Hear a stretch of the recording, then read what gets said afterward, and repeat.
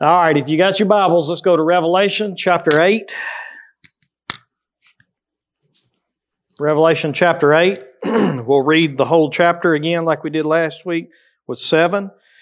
And just do a very quick recap through it so that you know where we're at and how we got here. Revelation chapter 8.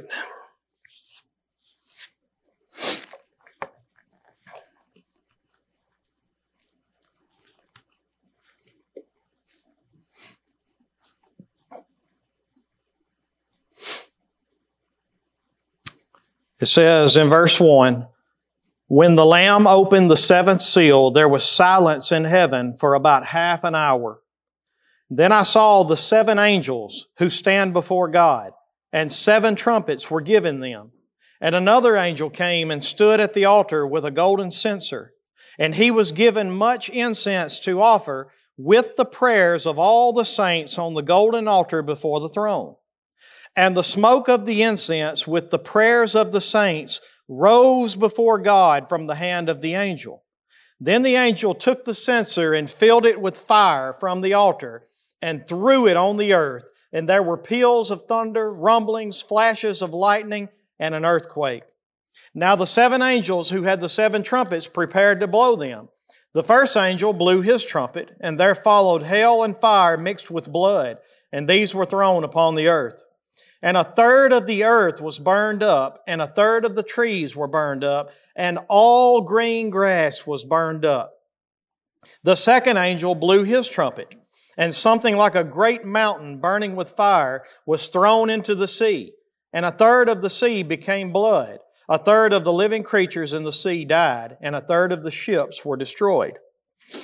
The third angel blew his trumpet, and a great star fell from heaven, blazing like a torch, and it fell on a third of the rivers and on the springs of water.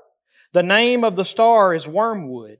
A third of the waters became wormwood, and many people died from the water because it had been made bitter. The fourth angel blew his trumpet, and a third of the sun was struck, and a third of the moon, and a third of the stars, so that a third of their light might be darkened, and a third of the day might be kept from shining, and likewise a third of the night. Then I looked, and I heard an eagle crying with a loud voice as it flew directly overhead. Woe, woe, woe to those who dwell on the earth at the blast of the other trumpets that the 3 angels are about to blow." So, basically, here's how we got there. We'll give you a very quick run through. God gives John a revelation. That's what this book is about. It is an unveiling of something that is going to take place. And He gives him first in chapter 1 a vision of Jesus in His glorified form. And then He shows what Jesus is doing at this moment. And that was walking through the churches. And He was going through all the churches and He was examining them and inspecting them. And then in chapters 2 and 3, we have the results of Jesus' inspection in the churches. When you study chapter 2 and 3, basically you just simply see that we fall in one or many other of the categories of the inspection results found in chapters 2 and 3. All right? And so we're able to look at ourselves and we're able to see as a church what are some things that we need to be focusing on and we need to be looking for and fixing, if you will, before Jesus comes back. And so there's a blessing in us being able to do that in the book of Revelation. And then we get into Revelation chapter 4. And basically what we have there is he gets a vision, another vision, into the throne room of heaven. And he describes to us about the throne and the throne room and the things that are around the throne and before the throne and above the throne and beneath the throne. And all of chapter 4 focuses on this great throne that is in the throne room of heaven right now. And then in chapter 5, we move into this great worship service that takes place because the church is in heaven at this point. We believe that chapter 4, you don't read of the church anymore after chapter 3. Once chapter 4 starts, you never hear of the church again until the end of Revelation. So we believe that the church is there. And we believe that we see them represented by 24 elders, if you will, in chapter 4 and chapter 5. But basically what we see is this great worship service where everybody joins in and they cast their crowns at Jesus because He's the only one worthy to receive any glory and honor and power. And then in chapter 6, we see that there's a scroll that comes out. And the one on the throne is holding a scroll.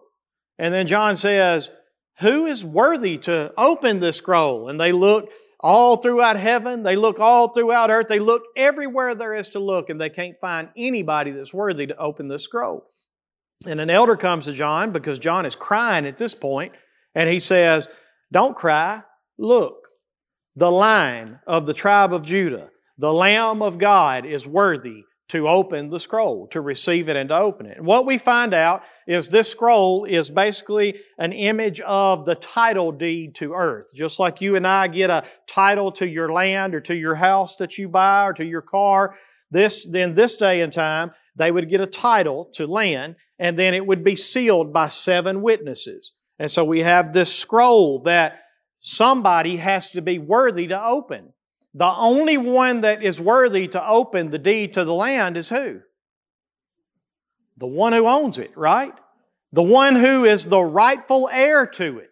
And so Jesus is the one that has paid the price that now He is able to be worthy to take the scroll and open it. And then in chapter 6, what we see is that all of these scrolls and these seals, all of these seals on the scroll begin to be opened one at a time. And what we learn is that as each one of these seals is opened, what is contained therein is how God is going to take back the rightful throne, the rightful command over all of His creation. And so He does it in the first seal by sending a false peace out. He does it in the second seal by taking peace from the earth, and He sends war out. And many die from war. And then He does it in the third seal by sending famine out, and then pestilence. And so we see all these seals that take place. But by the time we get to the 7th seal, basically, we have to take a pause because there's a question that's asked. Anybody remember what that question was? Huh? Who can stand?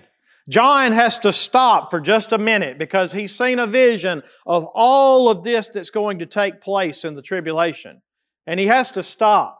And he says, who is going to be able to survive this? In other words, there's no way anybody is going to make it through this. And when you read it and you see it, you'd ask the same question because all the kings and all the great ones, all the small ones, they're running to the mountains by the end. And what are they doing? They want the rocks to fall on them. They're saying, please fall on us and hide us from the wrath of the Lamb. And so John just has to stop and he says, who in the world is going to be able to stand?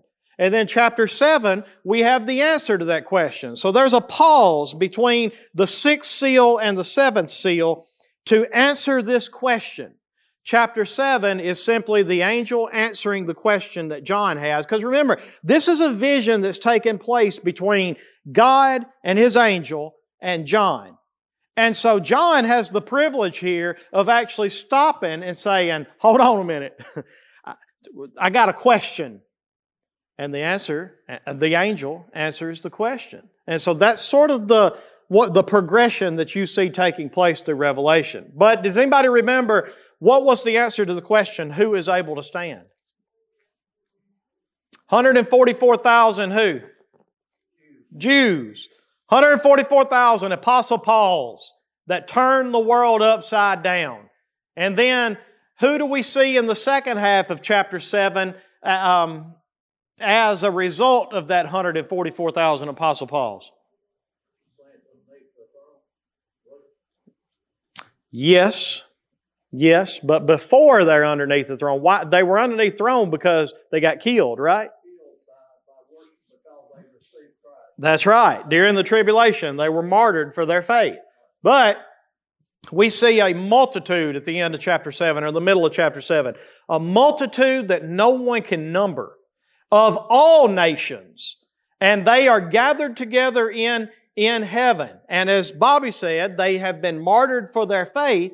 But the point first being is that we see the result of the ministry of this 144,000 in the second half of chapter 7. So again, who can stand?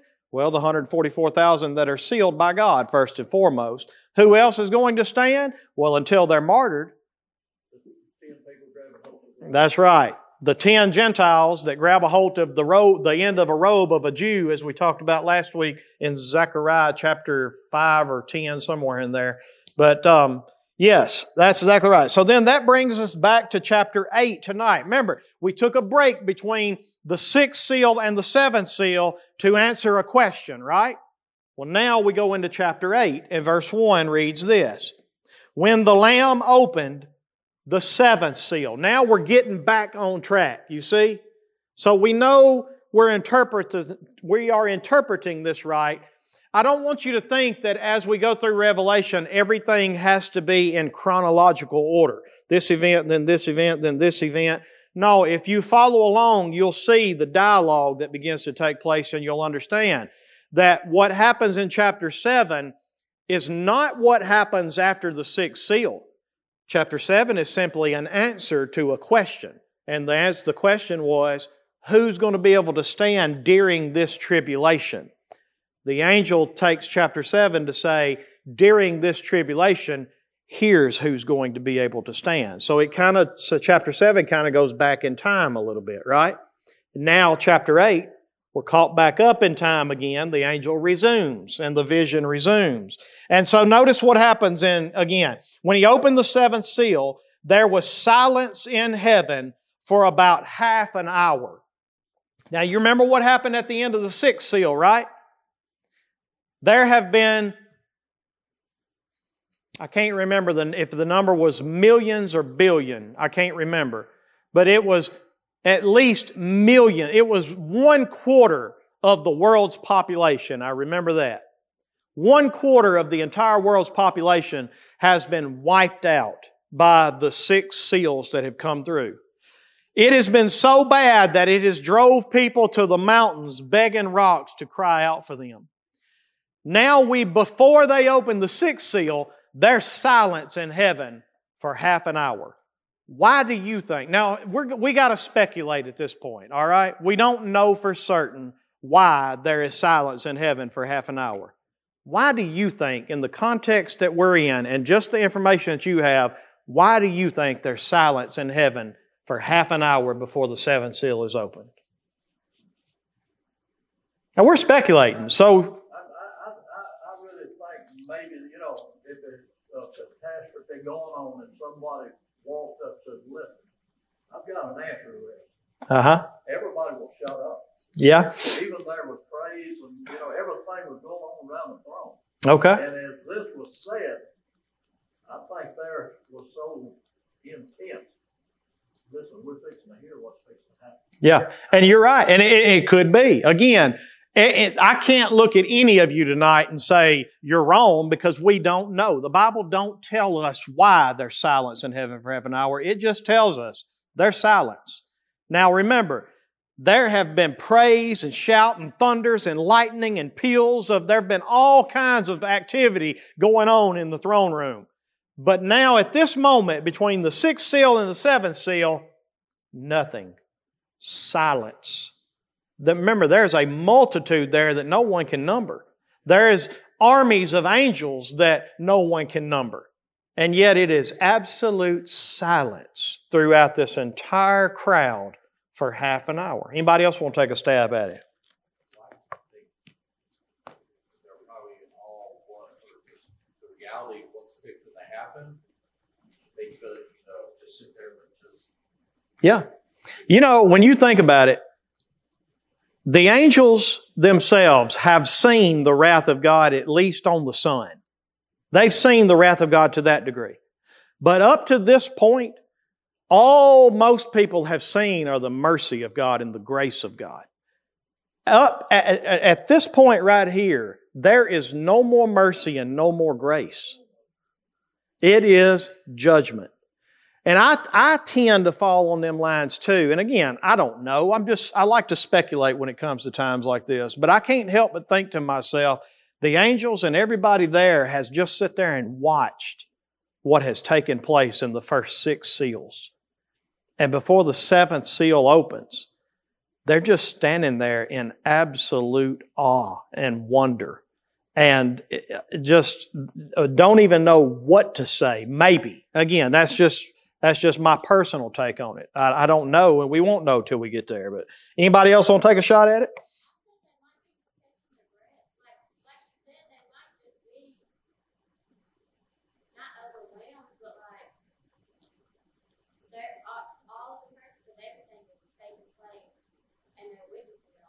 Absolutely. I know. What do you say? Yeah. What is there to be said? Right. Yeah. Remember what John's reaction was to the first 6 seals. Who can stand? Who will be able to survive this? And so, yeah, I mean, you can imagine that the reaction in heaven is very similar. Just absolute awe. Some say that when you read the context of it, that prayer is about to be offered. And so prayer is about to be offered. And in that context, it would make sense that what do you do when we're praying? Let's be quiet and everybody bow their head and close their eyes. And so that could be a possibility. Others say, again, that it's the significance of what's about to take place. Anything that you say could be possible. We won't know till we get there. But it's interesting to me that in all this multitude, there is absolute silence in heaven for half an hour. For half an hour. That's interesting to me too, since there's no time in heaven, but somehow or another, there was a way to measure time. So, and then in verse 2, we move next. He says, "Then I saw 7 angels who stand before God, and 7 trumpets were given them. And another angel came and stood at the altar with a golden censer, and he was given much incense to offer with the prayers of all the saints on the golden altar before the throne." Now, again, a lot of these things I'm not even going to sit here and try to act like I know exactly why there's 7, why there's this, but I will tell you this. Do you remember in Jericho, the walls of Jericho? Y'all remember that story? There were how many priests? 7 priests. And they marched around the city how many times? For how many days? And then on the 7th day, at the 7th time, the 7 priests blew how many trumpets? And when the 7 trumpets blew and the people shouted, what happened? So in some sense, I can't help but see that everything that we have here on earth is a physical image of a spiritual reality, right? It's just the way God does things. And so in that scenario, we see an example of the way God does judgment on a particular place. And so where the 7 priests were here on earth doing it, in heaven it actually represented 7 angels of God with 7 trumpets. And so I feel like that's the correct way to interpret what we're seeing right here. And then I also want you to notice that he saw an angel that was standing before the throne, standing before the altar, and he was taking incense from the altar, and he was putting it with the prayers of the saints, and he was offering it before God, right? Now here's another thing that you need to understand I think is important. In the Old Covenant, in the tabernacle that was in the wilderness, or the temple whenever it was a permanent dwelling, whichever one you look at, they had the same routines. Basically, if you can imagine with me for a minute, let's just say this was the outer court. All right, we're in the outer court. And then at this point, there's a door and there's walls, and you can come in through the door. Now you are in the next part where the priests were able to go, and they were to offer the incense and things unto God in this place. It was called the holy place. Only the priests could go there. Then there's a big curtain right here, all right? And the priest once a year went behind the curtain, and what was behind the curtain? The mercy seat, the Ark of the Covenant. It was where the presence of God dwelt. Their job was to, now out here, first off, let me skip that. Out here, before you went into the holy place, there was a big brazen altar. And on this brazen altar was where the sacrifices were given for the sins of, where atonement was made. And then they could take fire from this altar, and the priest could come in, and the people are out here praying as sacrifices being offered. They take fire from that altar as a symbol of the sacrifice that's been given. Sins are forgiven. The payment has been made. Now they're able, because the payment has been made, God will hear their prayers, all right? The priest would take the fire from the altar, and they would come in, and there's another altar right here. It was just a small altar, but it was an altar of incense. And it was right before the curtain. And on this altar of incense, they would burn incense. Now, if you want to read about this, you can go to Exodus chapter 30, verses 1 through 8, and you can see where this is commanded at. But the priest's job was to take fire from the incense, to come in here at the altar of incense in the holy place, and he was supposed to take that fire, mix it with an incense that a perfumer had made, and then his job was to take that censer with the fire and the incense in it and to wave it before the curtain, before the Lord. He didn't go back in the back. He just waved it right here at the altar. The reason why we do that, or the reason why they did that, we get to see now here in Revelation. The reason why God told them to do that was because it was a physical picture of a spiritual reality. What is that spiritual reality? Well, we just saw it. There is an angel in heaven that takes the prayers of all the saints, and he takes fire from the altar and he mixes it with the prayers of the saints, and he sends it before God, and all those prayers go up before God. And so that's what's taking place spiritually in heaven, and we see it lived out physically in the Jewish ritual of the Old Covenant when you read places like Exodus chapter 30, verses 1 through 8. So again, look at verse 3 in Revelation 8 again. And another angel came and stood at the altar with a golden censer, and he was given much incense to offer with the prayers of all the saints on the golden altar before the throne. And the smoke of the incense with the prayers of the saints rose before God from the hand of the angel. Then the angel took the censer, filled it with fire from the altar, and threw it on the earth. And there were peals of thunder, rumblings, flashes of lightning, and an earthquake. Now, here's my first question. What do we learn from this for us today? When you read that right there, I want you to tell me, what do you learn from that?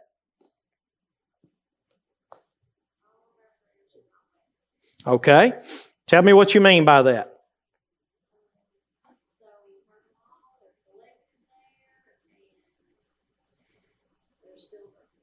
That's right. That's exactly right. And they are apparently a pleasing aroma unto God. Even though they are hurtful and tearful for us, God loves the prayers of His saints. And He wants to honor each and every one of them. And so one of the things that I wrote down is that every prayer of every saint is heard and stored up on God's altar, and not a single word has been lost or misplaced. That's important for you and me. You know why? Go ahead. What you thinking? Because God is our great intercessor. That's right. And when our prayers goes up, it is like fragrant aroma to Him. When He gave up the ghost on the cross, that veil split in two.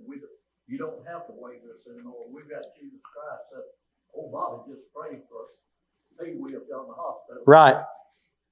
Jesus stuck out right to the throne of God. That's right. That's right. You know, one of the things that I love in this right here is that, and I think that all y'all can appreciate this. I don't even have to ask this, but I'm going to ask it just so you know where I'm at. Have you ever felt like God didn't hear one of your prayers. You know what I'm saying? I mean, you many times we feel like that a word got misplaced somewhere, or this one slipped by, and he didn't get this one, or he didn't get that one. And one of the things that we see in here is that, yes, every word that has ever been prayed, especially from His saints, is heard. It is stored up. It is not misplaced. That's the reason I've got to have Jesus, other than me going straight to God. Because Jesus will take my prayer and He say, "Listen, God, that's not what that did was mean. I know it's hard." Is that what He says? Yeah. I didn't know that's what He said. I know it's hard. This is what His heart says, not what His voice is saying. And I think that we do that. Right. We cry out with our mouth where Jesus sees our heart, and He takes that to God. I agree with that. I do. Yeah. I think you're exactly right. So that's the first thing that I think that we can learn from that is, again, every prayer of every saint is heard, and it is stored up on God's altar. Not a single word has been lost or misplaced. And that's a beautiful picture. When you go back and you read in the Old Testament, or actually, it's in the New Testament too. Look with me at Luke chapter 1. I think it's Luke chapter 1.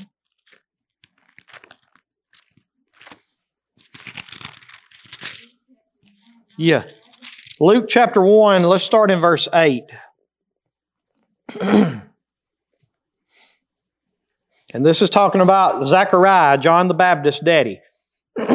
He was a priest.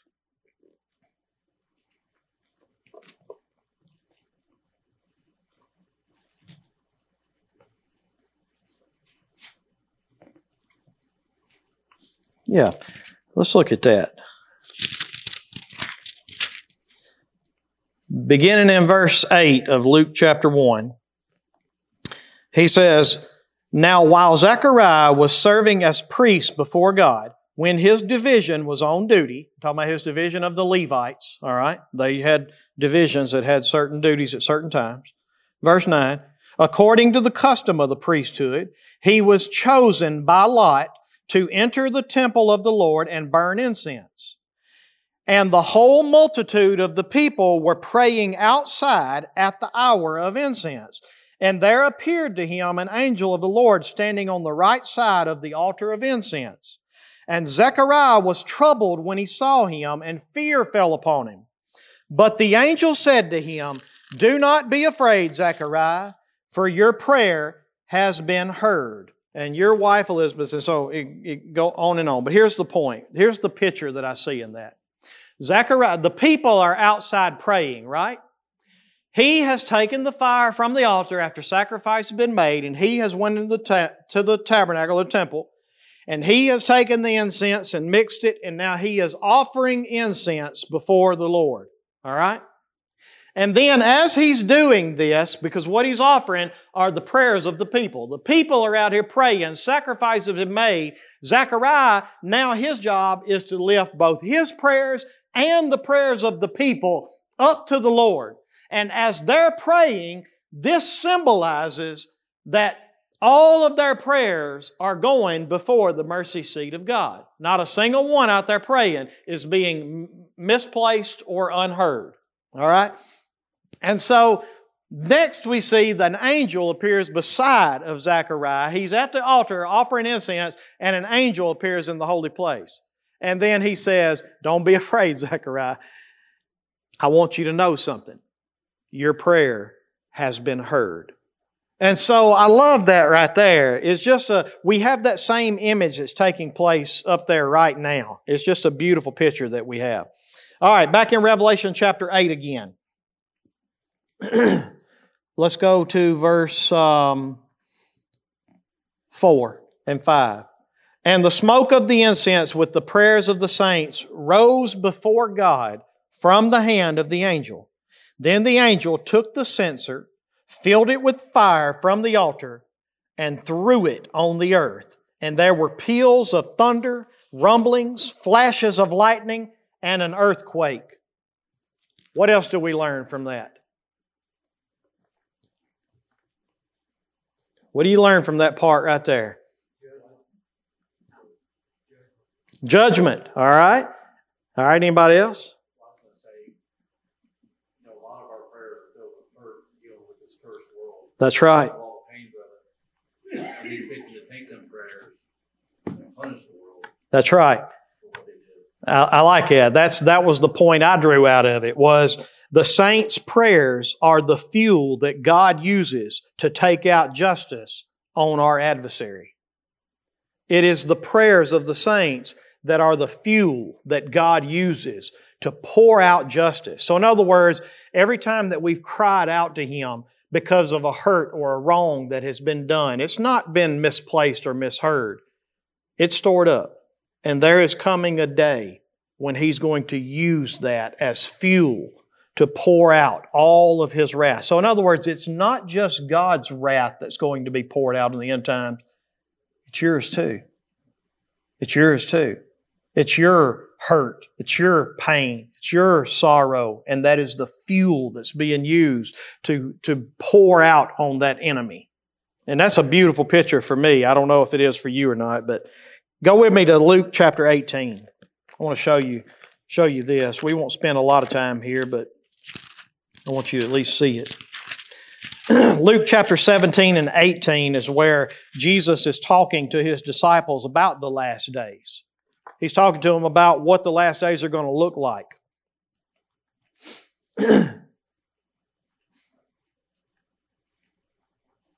And basically, it's going to be so hard that, and you can go back to 17 and read it, but it's going to get so difficult and so hard that it makes the disciples basically, He knows that in their heart they're thinking to themselves, I don't know how in the world we're going to make it through this. How in the world is anybody going to be able to keep faith through the last days and through the difficult times? And so in chapter 18, look what Jesus does. And He told them a parable to the effect that they ought to always pray and not lose heart. So here's the answer to His disciples, what He knows they're feeling in their heart. He says to them, y'all just don't quit praying. Always pray and don't lose heart. Don't give up hope, no matter how hard it gets, no matter how tough it gets. And He tells them a parable. Remember, look at verse 1 again of chapter 18. He told them a parable to the effect that they ought always pray and not lose heart. So what's this parable about? What'd you say, Leah? Praying and not lose heart. The point of this parable is don't stop praying and do not lose heart. So let's read the parable real quick so we can see what we learn from it. Verse 2. Jesus said, in a certain city there was a judge. And I want you to notice what's wrong with this judge next. First off, the judge does not fear God. So he's got a problem, don't he? He's a judge, but he has no fear of God. Next, he has another problem. He has no respect for man. Any man. He don't care who it is. He got no respect for you. And then verse 3. And there was a widow in that city who kept coming to him and saying, give me justice against my adversary. She keeps coming because he is her only hope for justice. Why? He's the judge. But he's got a problem. First off, he don't fear God. Second, he don't regard man. So he has no reason to help this widow. So here's what Jesus is trying to do. He's giving you two people here. First off, the judge has these issues. Second off, the widow has this issue. In that day and time, she had no one to get justice for her.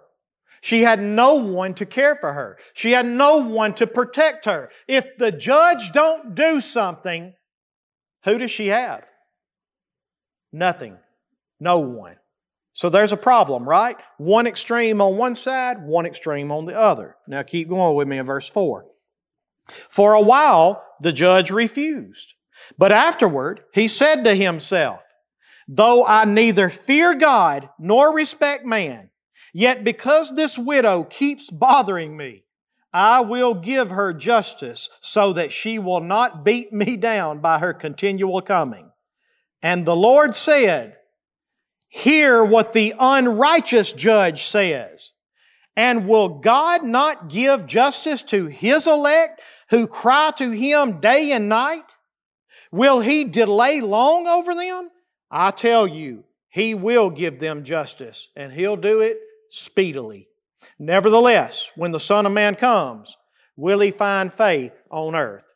Here's the point of the parable. The judge has two problems. He don't fear God. He don't care who this widow is. He don't care that she needs help because he don't fear God anyway. Number two, if he feared God, then guess what? He'd think twice about not helping this widow, right? But he don't fear God. He don't care. The second issue is he don't regard man. So if this widow were his mother, maybe he would care enough to do something, but she's not. Or if this widow were his daughter or his sister or somebody that he had some kind of respect for, maybe he would do something. But this judge has no reason whatsoever to help her or give her justice at all. And yet she keeps coming day after day. And what is she saying to him? Give me justice from my adversary. I'm oppressed. I'm being hurt. Give me justice for my adversary. Day after day after day. And this judge finally says, I'm going to give her justice. Because if she keeps coming, she's going to wear me down. She's going to beat me down to the point that I just wanted to get her out of my way. If an unrighteous, unjust judge who has no reason to help can eventually be swayed to help someone that he has no reason to help, how much more will God, who has every reason to help you, how much more will He answer those that cry out to Him day and night? And what are we crying out? The same thing this widow cries out. Lord, get me justice. Don't you know that every hurt you have ever experienced in this life, every pain, every suffering you've ever had is a result of your adversary and what he has done to us and to this world? Do y'all understand that? See, there ought to be something inside of you, just like this widow, that cries out and says, get me justice against that.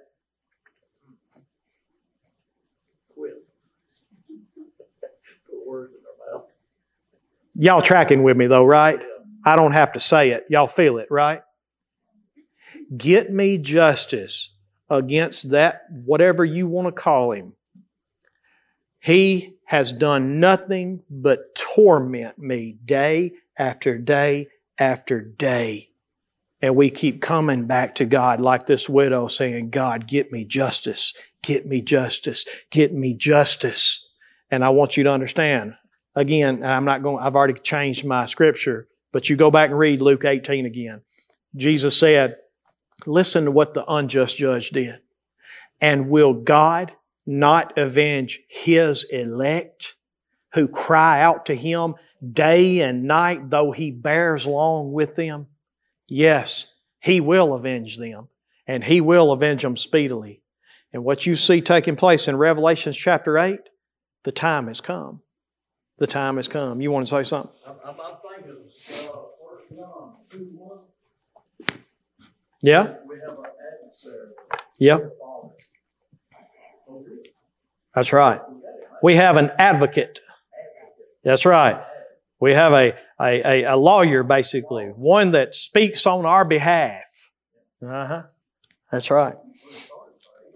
Yeah. So that's what you're seeing take place. So again, here's what we learn. The saints' prayers are the fuel that God uses to pour out His wrath and take justice on our adversary. All these prayers, just like this widow that's been prayed, Lord, get me justice. Lord, get me justice. Lord, get me justice. The day is coming. And in Revelation 8, we get to see a glimpse of it as they're all being offered up now, every one of them. And as we see it, it says in verse 5 in chapter 8 again, then the angel took the censer, filled it with fire from the altar, and threw it on the earth.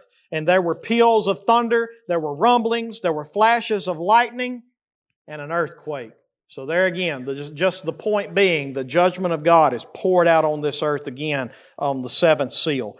And then in verses 6 through 13, we get to see the point that this is what it looks like when all of these things happen. When the judgments are poured out and the trumpets are blown, this is what happens. And so, just very quickly, I'm not going to read back through it again, but I've got a little note here that just tells me.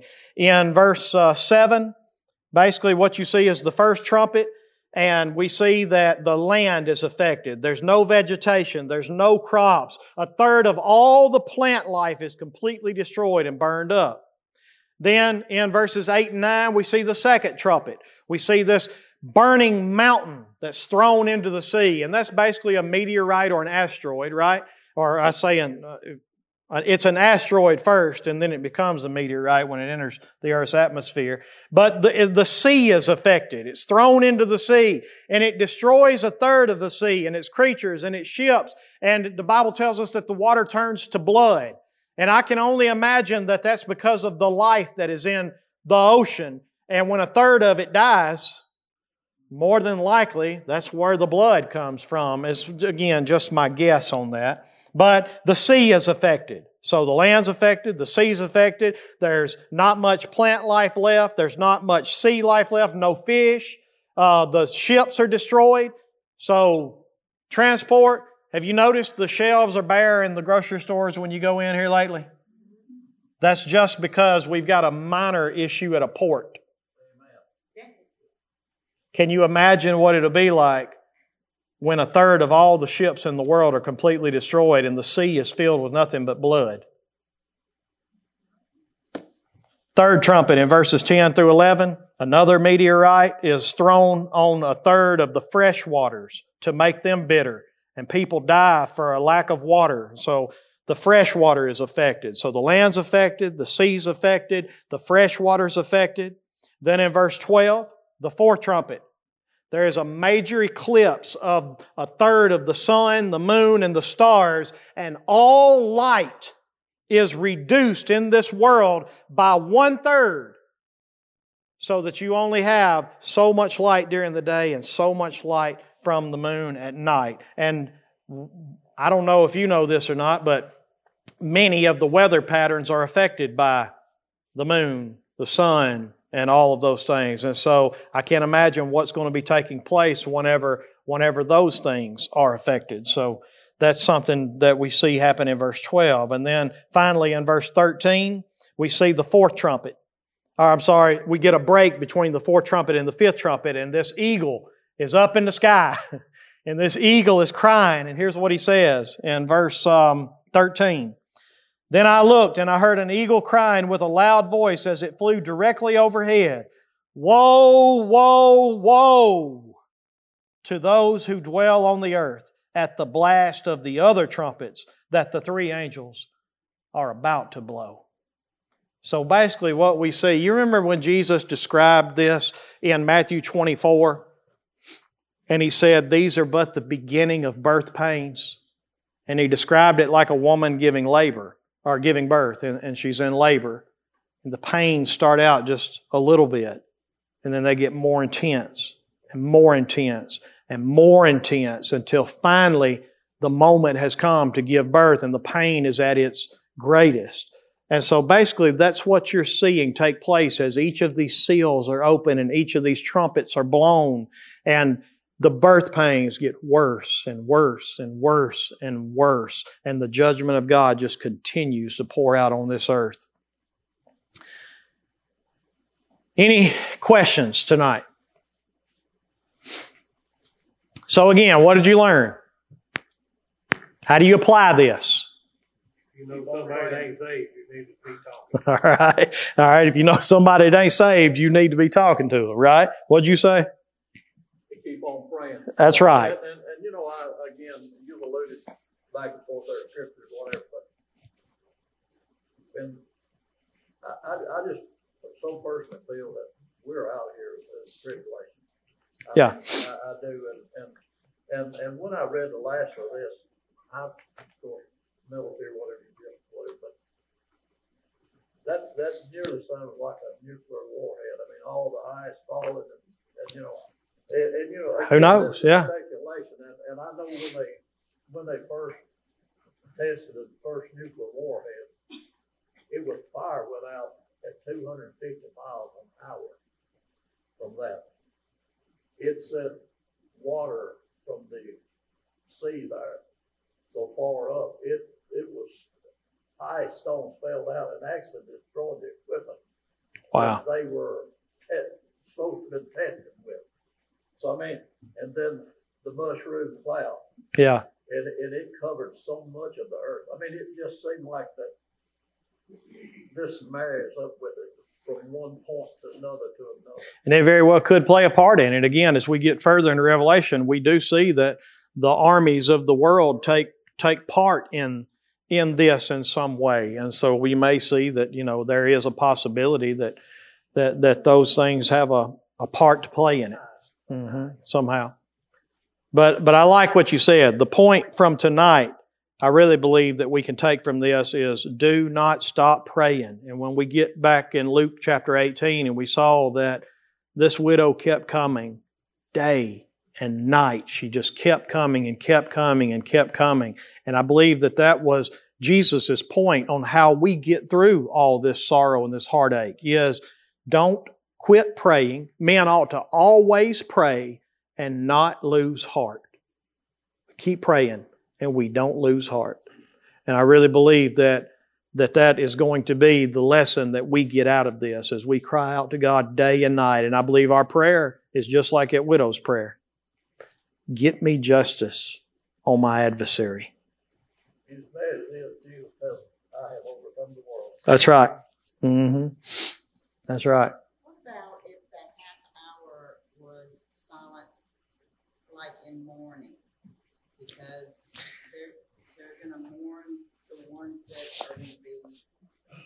If it weren't heaven and there are no tears and no mourning and no sorrow in heaven, I would agree with you. I just don't think that's the case because they are in heaven. And so, and again, but there's nothing wrong with speculating about things like that, but we just have to apply all the biblical truths that we know about any given speculation and see how it lines up. That's right. That's right. But again, they've been praying for this moment to come for a long time. All right, anybody else? Well, thank y'all for your time and your attention. Be careful going home. I don't think the cold wind's going to move in for a little while longer, but just in case, y'all watch it on your way home. And be careful if you have to get out tomorrow. May be slick in a few places tomorrow too. All right. I hope you let me get to work. Yeah. Oh man. All right. Who Was your wife quiet?